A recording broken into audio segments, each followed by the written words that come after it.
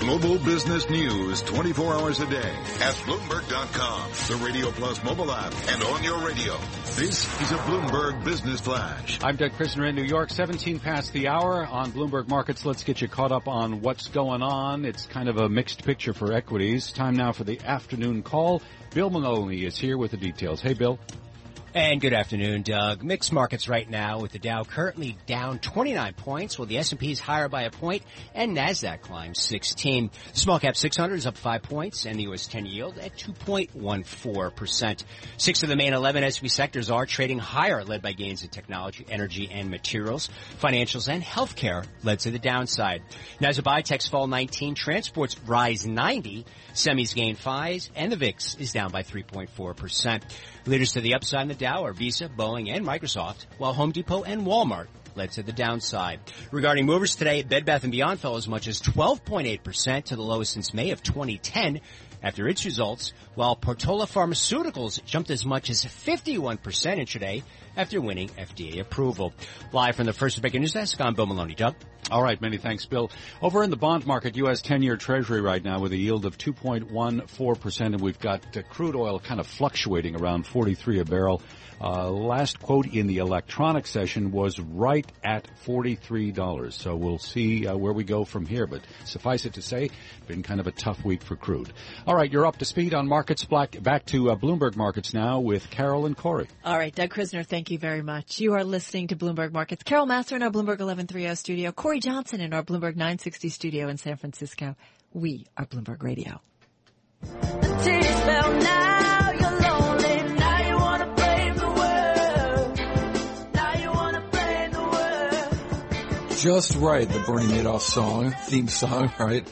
Bernie Madoff has been in jail for 8 years now and has an interesting new explanation about what happened with his massive fraud. Erik Larson joins us right now from Bloomberg News with that story. Erik, you say he's blaming the big four. Who are we're not talking about the big four accounting firms. Who are we talking about here? No, they were his four richest and earliest clients, who their names have been involved in, in these court battles for years because they or their estates ended up reaching huge settlements in the case. Jeffrey Peacower, the biggest one, he was at Florida.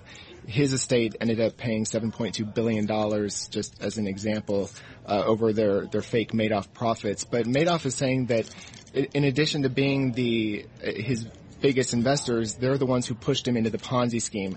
And he puts an exact year on that, 1992, it's just interesting. He made that claim when he first pleaded guilty, but it's now actually become crucial to a handful of lawsuits, which is why we're talking about it. Crucial in what way? Sorry. Yeah, go ahead.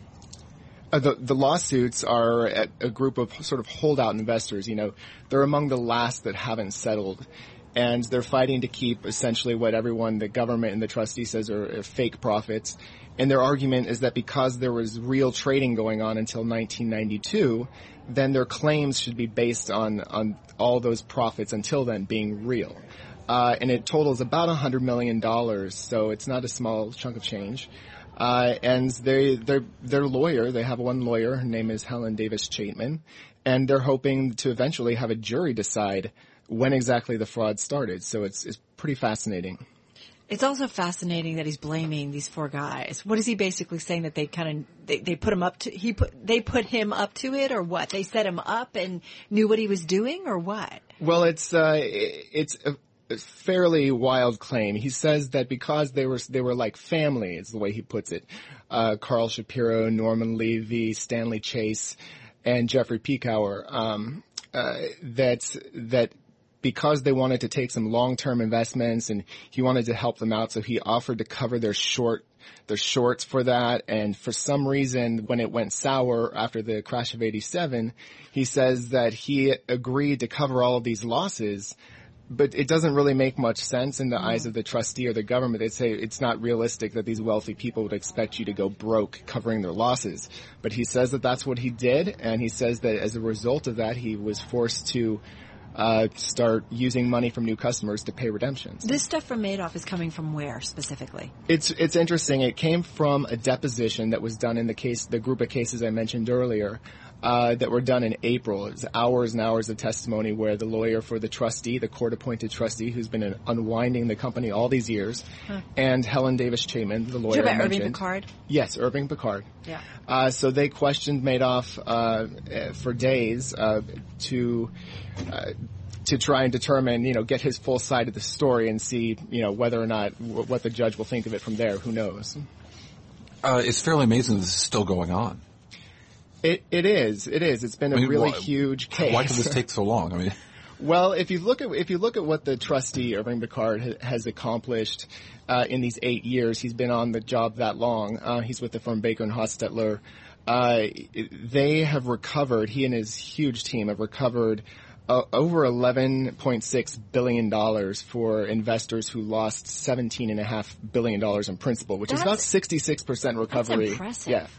Yeah. So this last group of holdouts, they actually have already been allowed by the courts to keep a lot of their fake profit, which is pretty interesting. If you look through the court papers for each one of these individuals, they've been allowed to keep millions and millions in dollars in fake profit just because they withdrew it so long ago. The trustee is only going after what they withdrew in the 2 years before the fraud collapsed. That's it. That's all he's allowed to go after. Really? So the lawsuits, just to reiterate, essentially say, hey, you should have gotten money going back to when the fraud started. Let's determine that. Has that been determined? I'm sorry, has what been determined? The date the fraud began. Right. The government. How total was the fraud, right? I mean. Right. The government has claimed all along that there was a fraud from the year he started at about 1960. They say that no trading ever took place in the 60s, 70s, 80s, and that there's no evidence of any trading after a multi-year investigation. And of course, now Madoff says that's not true, and the records that would prove it just haven't been kept. They're not around anymore. So the government says there's no evidence of trading, and it's basically he says, well, there's no evidence I wasn't trading, that sort of thing. Sometimes I feel like we'll never really know what happened. It's possible. I did cover the criminal trial of his 5 top aides back in 2013-14. And they did present a lot of evidence of clearly shady type of behavior going back before 1992, like backdating of trades. And a lot of that involved these big 4 clients that we're talking about, right? So it's unbelievable. But here we are. It is, by the way, one of the most read stories on the Bloomberg, folks. So if it's amazing so many people are Bloomberg, involved. check it out. Yep. Yeah. Thousands. And it ain't over. Erik Larson covering it for us, U.S. legal reporter at Bloomberg News in our Bloomberg 1130 studio. Coming up on the other side of the break, we're going to take a look at the markets, check on some of the big stories. This is Bloomberg.